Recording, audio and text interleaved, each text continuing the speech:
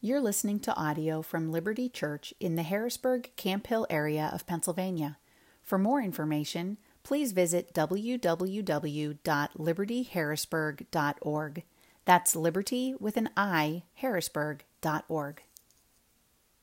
If you have Bibles, we're in the book of Nehemiah, and you can make your way there. If you're using one of those black hardcover Bibles that John just mentioned a second ago, Nehemiah 6, the end of it, and then through Nehemiah 7, that'll be on page 402, and then into 403. Don't be too intimidated by the number of verses listed there. I'm not actually going to read every single one of those today. We're going to have to do a little bit of skipping around, but that's the text that we're going to try to cover in our time together this morning. A couple weeks ago at our staff meeting, our church staff meeting, Paige, who is our family ministries director, she shared what has since become an instantly favorite quote of mine, and I think of our whole team. If I was trying to remember the specifics of the circumstances, but if I'm remembering right, we were together celebrating the new year, and that we had done all of this work and planning and preparation to get the fall kicked off, everything from Bible studies to the fall ministry kickoff, to the volunteer schedules that make the fall happen here.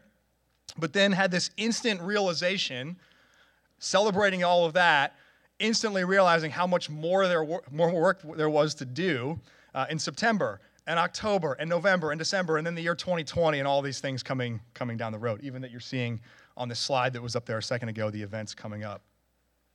And somewhere in the midst of that, Paige said, well, you know, being an adult is basically just saying it'll slow down next week for the rest of your life. It'll slow down next week and saying that for the rest of your life. Is that not true? Is that not true? We finish one meeting, and we immediately have to schedule two more to follow up from things that came up in that meeting. We finish one house project, and in the process of doing that house project, we either create by our own mistakes or discover 5 others. It's fall right now, and in the fall, nothing makes this more obvious than the futility of leaf removal. You pull out your leaf blower, your rake, whatever your preference is there, you do all this work, and then one gust of wind dumps a whole new batch, and you've got to do it all over again. Life on this earth is the experience of both completion and incompletion, finished and unfinished work. And in any given moment of our lives, if we pause to reflect, we will be able to see that there is much that's been done. We'll be able to look back and celebrate and rejoice in much that's been done and see so much more that is left to do. In the end of Nehemiah chapter 6 and then all of Nehemiah chapter 7, it offers us a moment like that. As we'll read, the wall and the gates are built. So this great work that Nehemiah and the people have set out to accomplish, it's now completed. And it's remarkable. It strikes fear into the heart of the enemy nations that surround Jerusalem. It compels awe and astonishment of God. And then, seconds later, it becomes obvious how much more work remains. That there's still a lot of internal opposition. And not to mention that the whole point of this work was not simply rebuilt walls and gates, but a place where the people of God could actually live as the people of God. If you're familiar with the story of Nehemiah, it's likely that your familiarity ends in chapter 6, verse 16, when the walls and the gates are completed. But really, this is only the halfway point of this book.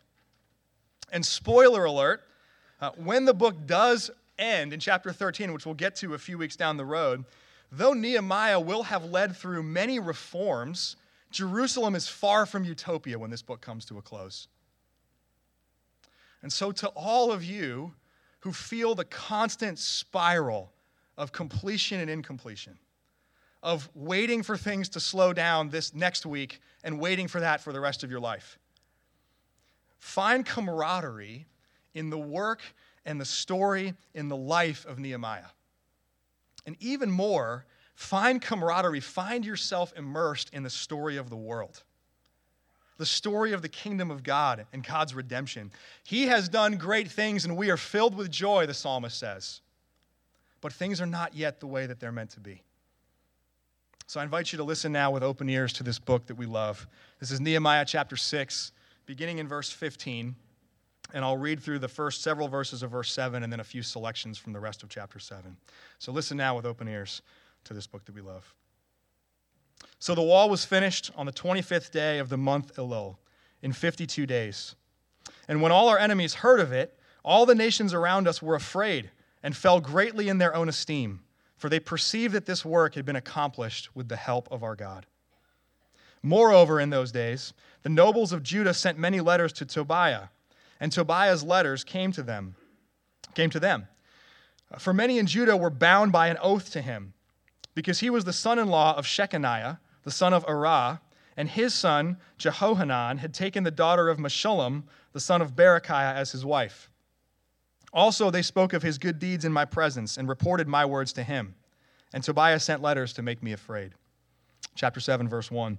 Now when the wall had been built and I had set up the doors, and the gatekeepers, the singers, and the Levites had been appointed, I gave my brother Hanani and Hananiah, the governor of the castle, charge over Jerusalem, for he was a more faithful and God-fearing man than many. And I said to them, let not the gates of Jerusalem be opened until the sun is hot. And while they are still standing guard, let them shut and bar the doors.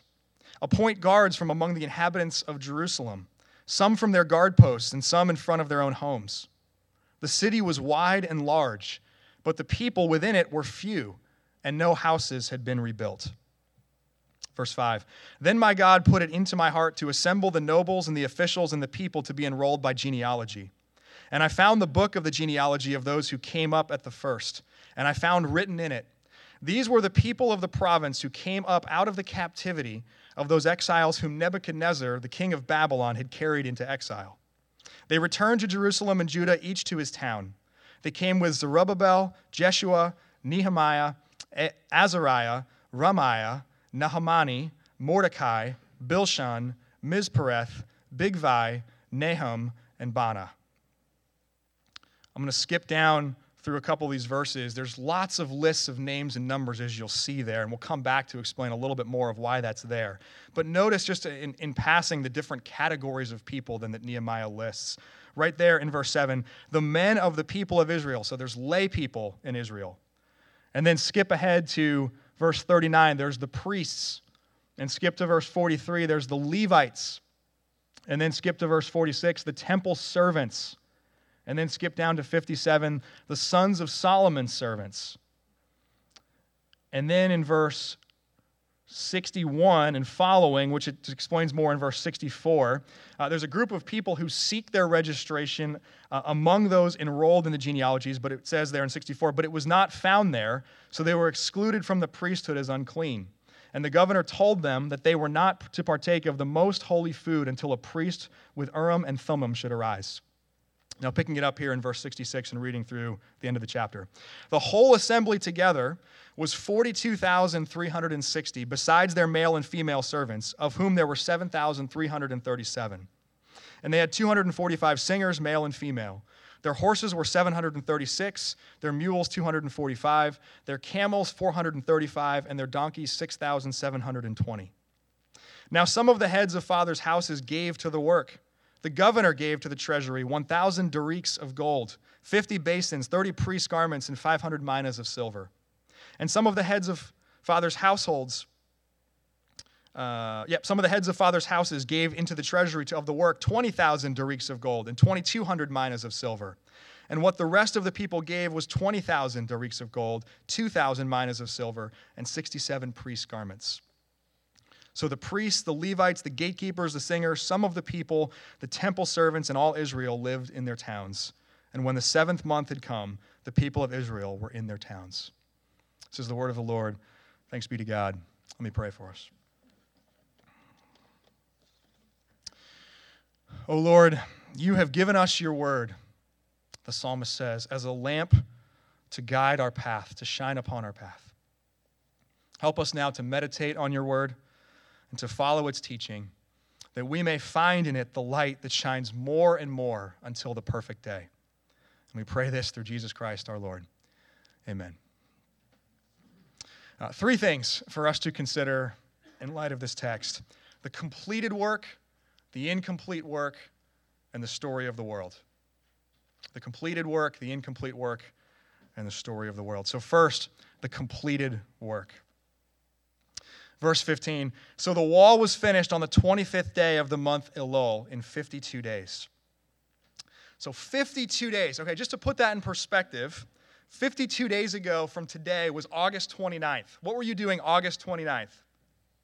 And can you imagine starting a project of this scope with no modern technology or machinery and then finishing that up today? Can you imagine that? Excuse me.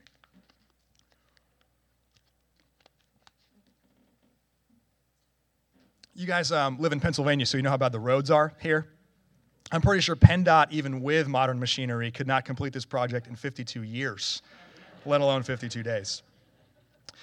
It's incredible what Nehemiah and the people of Jerusalem here are able to accomplish. Remember, it's only been 9 months since Nehemiah first received the news about the condition of the city and the people of Jerusalem. And it took him 3 months from that point to share that with the king of Persia, Artaxerxes, and get the blessing, get the permission, the letters to go from Persia to the province of Judah and begin the work. It would have taken him close to 2 months to travel the nearly 1,000 miles that it was between Persia and Jerusalem. And with all of that, with all the prayer, the planning, the preparations, all the opposition that they faced that's tried to slow them down, it's still only been 9 months between the summons and the completion. And the enemies notice that, and it makes them even more afraid. And so if you remember back, if you were with us in chapter 4, the prayer that Nehemiah prayed in chapter 4, that God would turn their taunt back on them, back on their own heads, that's now come to pass. So these enemies sought to make Nehemiah and Jerusalem afraid, but in the end, they are the ones who've become afraid. And what's more, all the recruitment that Sanballat and Tobiah and Geshem did, inciting all of the people and the nations around Judah, around Jerusalem, to oppose the work, spreading rumors via an open letter like we looked at last week. In the end, that serves only to increase the audience to the work of God through his people. These enemies are not only, as one scholar put it, helpless spectators of events they don't approve. In the end, they become inadvertent evangelists. They gather people around to witness the power of God. Notice, too, it is not awe and astonishment and fear of Nehemiah. They don't step back and go, what a leader. What a cooperative effort. What a project these people finished. Instead, look again at the second half of verse 16. They perceived that this work had been accomplished with the help of our God. Oh, that God would grant that our successes, that in our accomplishments, people would not see us, but would see the hand of God. We are prone to, by nature, cry out in our failures and in our sorrows. How about our joys and our successes? We certainly remember God and cry out to him in desperation, when the desperation reaches a boiling point, when the work is incomplete.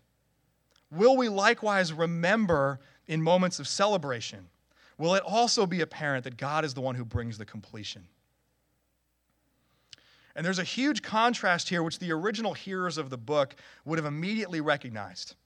We read in the book of Daniel, chapter 4, that King Nebuchadnezzar of Babylon, the one who conquered Judah, who destroyed Jerusalem and began this exile about 150 years earlier, Nebuchadnezzar one day stood on the roof of his palace, and he sang a song of praise to himself. He said, "Is this not great Babylon, which I have built by my mighty power as a royal residence for the glory of my majesty?" And if you know the story, immediately God humbles him. He's driven insane, and he lives outside eating grass. And his hair and his nails grow long like the feathers and claws of a bird, and he remains that way until he recognizes and acknowledges that it is God and not Nebuchadnezzar who rules the world. Now, Jerusalem at this point is nowhere near as majestic as Babylon was in its heyday.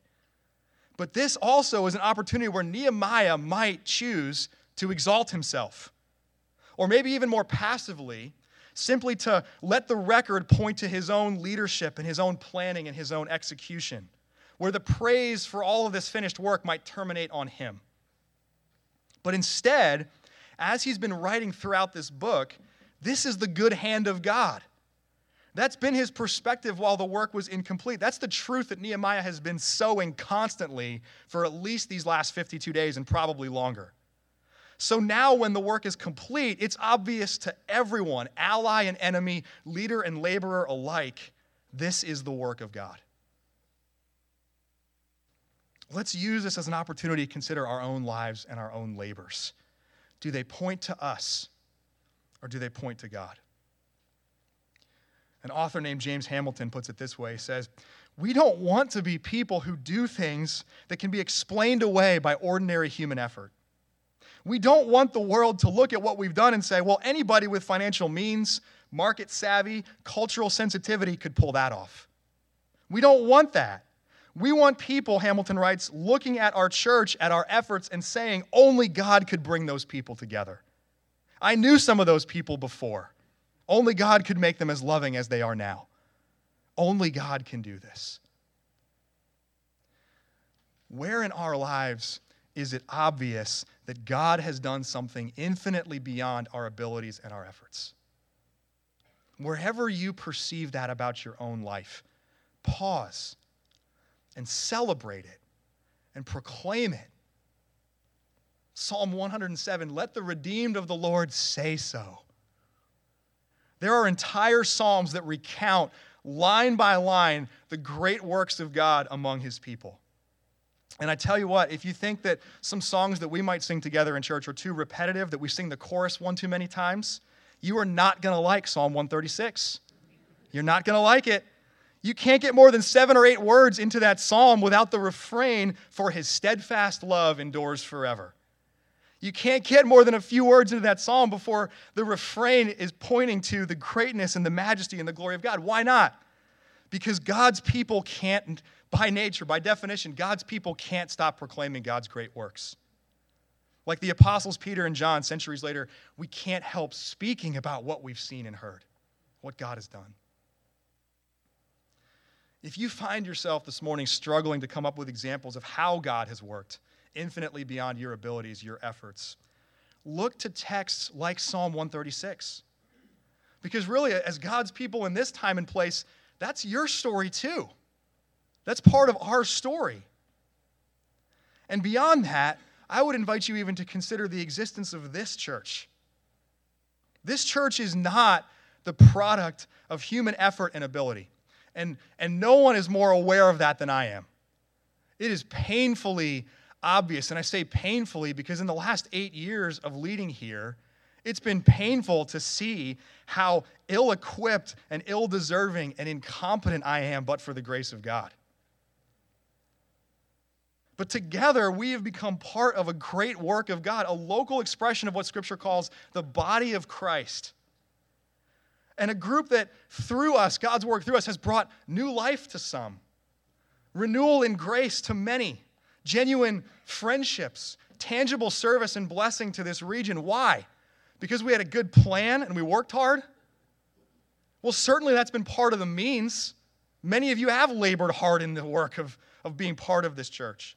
But ultimately, all of these things and anything that we will get to be a part of, that's accomplished not by our efforts and our labors. That's accomplished by the good hand of God upon us. And God willing, in days to come, we will see even more obvious examples of things that happen in us and through us that the people that we live and work and play among will observe and will immediately perceive this is the hand of God. This could not be something they just pulled off on their own. So would you pray that way for our church? Would you pray that for the Horvaths and the rest of the core team at Liberty Lebanon? Would you pray that for the Zellers and the people in Redeemer Dubai? Would you pray that for the churches and the leaders that David and Deborah Miller have been ministering among this past year in Southeast Asia? For all of our local and global partners in ministries of mercy? And also, pray that for your own life. Pray that for your own life, that your life would point ultimately not to you, but to the God who has done great things. Second, let's talk about the incomplete work. If that's the completed work, let's talk about the incomplete work. Now, we've made it through 2 of 80 verses. So we'll go a little faster through the rest of it, I promise. Notice here how quickly the sense of completion gives way to the realization of all that remains incomplete. For one thing, there's still internal opposition, really tied in among the people there. So Tobiah, who we've met throughout this book, is one of the enemies, the opposers of this work. He has deep ties with the Jewish nobles. Through marriages, through business perhaps, whatever the specifics, it says that some of them are bound by an oath to him. And so what do when the walls are complete? They vouch for Tobiah to Nehemiah. They say, hey, I know he's been our enemy and everything. I know he's hired a false prophet to trip you up, to discredit you, to make the work stop. I know he's partnered together with Sanballat and Geshem, and they've rallied the surrounding nations to try and discourage this work from ever happening. But he's not such a bad guy. He's not such a bad guy. They can't stop the walls now. They can't stop the gates. What they can do, what they're trying to do, is to dissuade Nehemiah from continuing the necessary reforms, to continue to make him afraid, to weaken his leadership and the work that there still remains to do. So that's one aspect of what's incomplete. Another is the need to appoint both proactive and protective roles among the people of Jerusalem. So protectively, there's still a need for guards. There's still a need for appropriate precautions. We trust God, but we also lock our doors at night. We trust God, but we also have smoke detectors and fire extinguishers in our homes. My daughter, who's in preschool, reminded me of how important that was during their fire safety day a week or so ago. Nehemiah trusts God for protection. He still stations guards for Jerusalem, and he creates stipulations for when the gates should be opened and closed and how that should be done. And then proactively, he appoints people who are not only skilled, but faithful. People who fear God, people of character, like Hanani and Hananiah. The civic management of an entire city requires a lot more than the building project. It's not just those who build. Now you've got to actually care for and manage the people that are part of that city. And so more leaders are needed to oversee different aspects of that. And then Nehemiah sets about another huge task, which is reorganizing and repopulating the city of Jerusalem. As we read there in chapter 7, verse 66, counting the male and female servants, there were about 50,000 people in and around Jerusalem. But we read earlier in that chapter, in verse 4 of chapter 7, that compared to the size of the city, that's not very many people. Now that the walls and gates are complete, there's a huge need to build and to rebuild houses so that more people can live in the city. And this is what prompts really the vast majority of what's written here in chapter 7, the vast majority of the text. It's a list of all the people who came out of exile in Babylon and returned to Jerusalem and Judah. A little tangent about this. Lists of names and numbers, I'm sure, are not your favorite parts of Scripture when you read them. They are, for me as well, some of the most difficult parts of the Bible to read. And they probably, that's not just because of the pronunciation, by the way, although that's a huge part of that. They probably seem dry and unimportant when you read them. And that's especially going to be the case if the primary question when we read Scripture is, how does this apply to me? If our primary question when we read the Bible is, how does this apply to me? Lists like this, you're going to have a really hard time figuring that out. Instead, when you read texts like this, when you read any text of Scripture, first ask yourself, what does this teach me about God? What does this teach me about His nature and His character and His work in the world? And what it teaches us here, among other things, is that God is one who knows us by name, who values us by name. He is committed. He is a God who is committed to know who His people are. And the people of God are not this amorphous, ambiguous, faceless, nameless crowd of people. They are people, individuals that comprise a group of people. They are individuals made in His image, loved by Him, redeemed by Him, known by Him. Moreover, think about it this way. What if these names were of your family members and your friends? What if these names were of your people? for the original audience, that would have been the case. And so Nehemiah reading this list is a little bit like listening to God read from the book of life in heaven someday. You're straining your ears to hear, is my name there? Is the name of my father or grandfather, is the name of my family, my people included? And a few things to make note of. This is a nearly identical list here in Nehemiah 7 to the one we find in Ezra chapter 2. There's some different numbers, different order, different spellings, a few omissions and additions, and that could be the result of either updates to the numbers and people that have happened in the years between, maybe a slightly different criteria for how people were grouped, or copyist and transmission errors. We're not exactly sure. But the vast majority of those lists are absolutely identical. It serves really as a testament to the historicity, to the historical fact of these two accounts. Moreover, the motive for Nehemiah reading this genealogy, the motive for this census is a pure motive.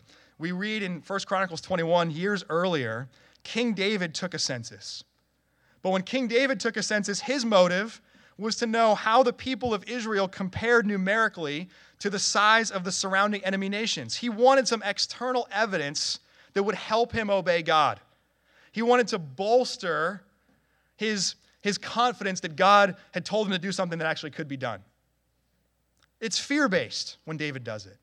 And as the chronicler puts it very starkly, it was actually Satan tempting David to be faithless, to turn away from God and be faithless in sin. But what's the motive here when Nehemiah takes this census, when he reads this genealogy?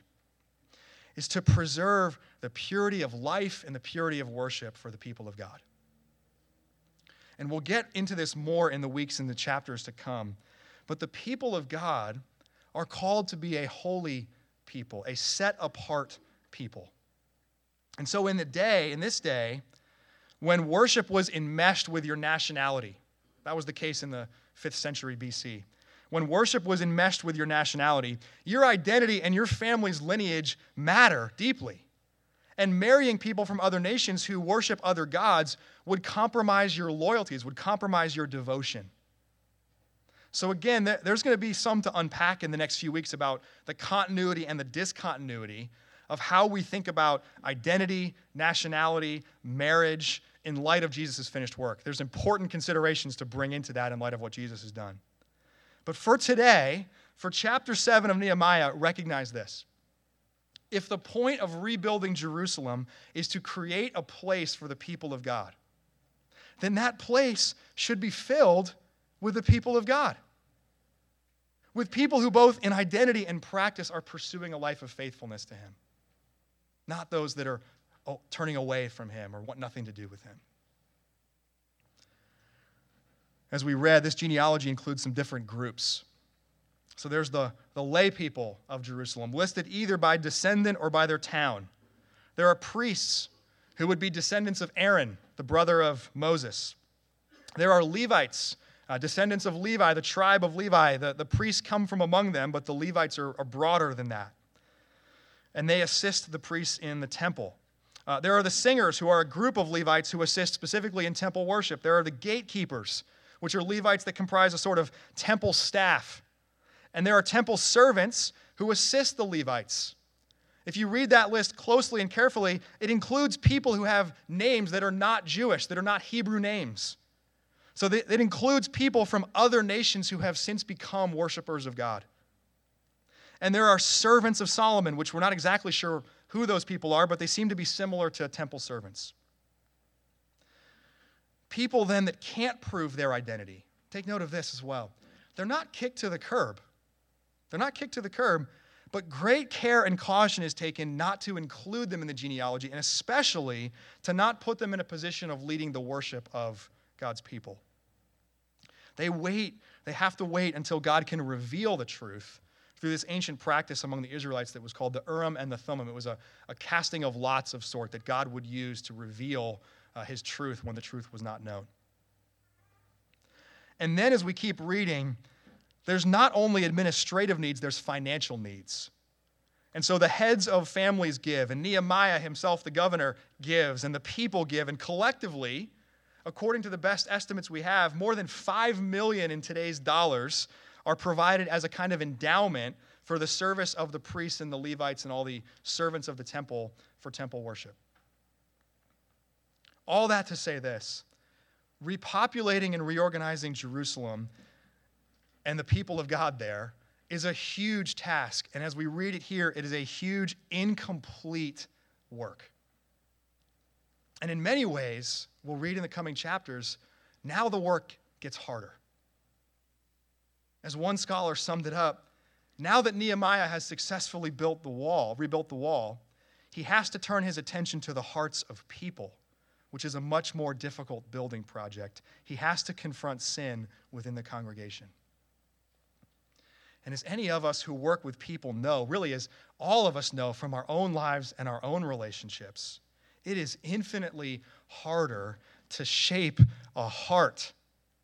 To shape a heart that has been, and rebuild a heart that has been broken down by sin, by rebellion, than it is to rebuild a wall. Infinitely harder to shape a heart than it is to shape a wall. As a pastor, I have never in my life more appreciated mowing my lawn. You know why? Because in 45 minutes, it's done, and I can see the results of it. And the same thing here, as hard as this work was to build a wall, I bet you Nehemiah says at the end of his life, I'll take a wall any day of the week as opposed to caring for the hearts of the people of Jerusalem and all the years that follow the wall being rebuilt. Infinitely harder to shape a heart than it is to build a wall. So third and finally, let's talk about the story of the world. We're given here in this text a picture of completion and incompletion. Substantial, amazing, miraculous work that has been done, and substantial, difficult, costly work which remains undone. And in that, Nehemiah 6 and 7 point to the story of the world. They point to the triumph of the kingdom of God. And as we reflect on that today, what's already complete? What's already done?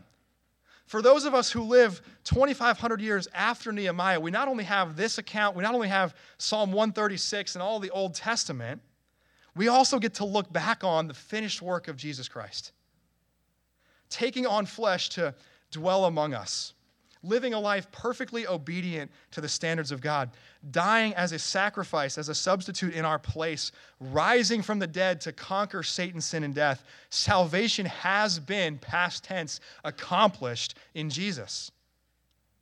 And from the cross, Jesus cries out what? It is finished. And yet, the same Jesus in Revelation says, I am making all things new. There's work yet to be done. In the kingdom of God, there is the already and there is the not yet. And we see this echoed over and over again in the experience of God's people on earth. Among other things, we might describe our lives as the in-between wilderness experience, just like the Israelites experienced many years ago. Freed from slavery in Egypt by the mighty hand of God, completed work that God had done to set them free from 400 years of slavery, but not yet in the promised land.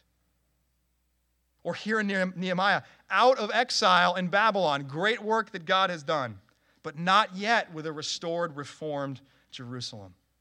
In every generation, the experience of life for the people of God is one of both completion and incompletion. No wonder this life is so hard. No wonder we are weary. No wonder being an adult is just saying it'll slow down next week and saying that for the rest of your life. As God's people, we are those who must constantly cry out for God to rise up and to act on our behalf, to come again, to complete the work that He has begun. We desperately need His Holy Spirit to work in us and through us in ways that only He can. At the same time, no wonder this life is such a grace. And consider this morning. Just as the kingdom of God is complete and incomplete, so is the grace of God. And here's what I mean by that. By faith in the finished work of Jesus, all of the grace of God is already yours. It's already yours, in Christ. And so apostles like Paul and Peter can write things like, you lack nothing. You have absolutely everything you need in this life because you've been united with the risen Jesus. And yet, in a way that defies my comprehension and logic, though all of God's grace is already yours, in Ephesians 2, Paul writes that in the coming ages, God will show us the immeasurable riches of his grace. In other words, it will take the rest of eternity for God to lavish the fullness of his grace upon you and upon me. We are weak and broken. We are rebellious and riddled with sin. The world, it says in Romans 8, groans under the weight of sin's corruption. But as we heard in the words of encouragement today, God will bring to completion the good work that he has begun. The one who called us is faithful. He will surely do it. We wait in the wilderness, but by the grace of God, we will make it home. And so, church, remember and rejoice in the completed work of God, all that he has accomplished in Jesus, and long for and labor in the work of God's kingdom that remains yet incomplete, all that Jesus will do as he reconciles the world to himself, as he makes all things new.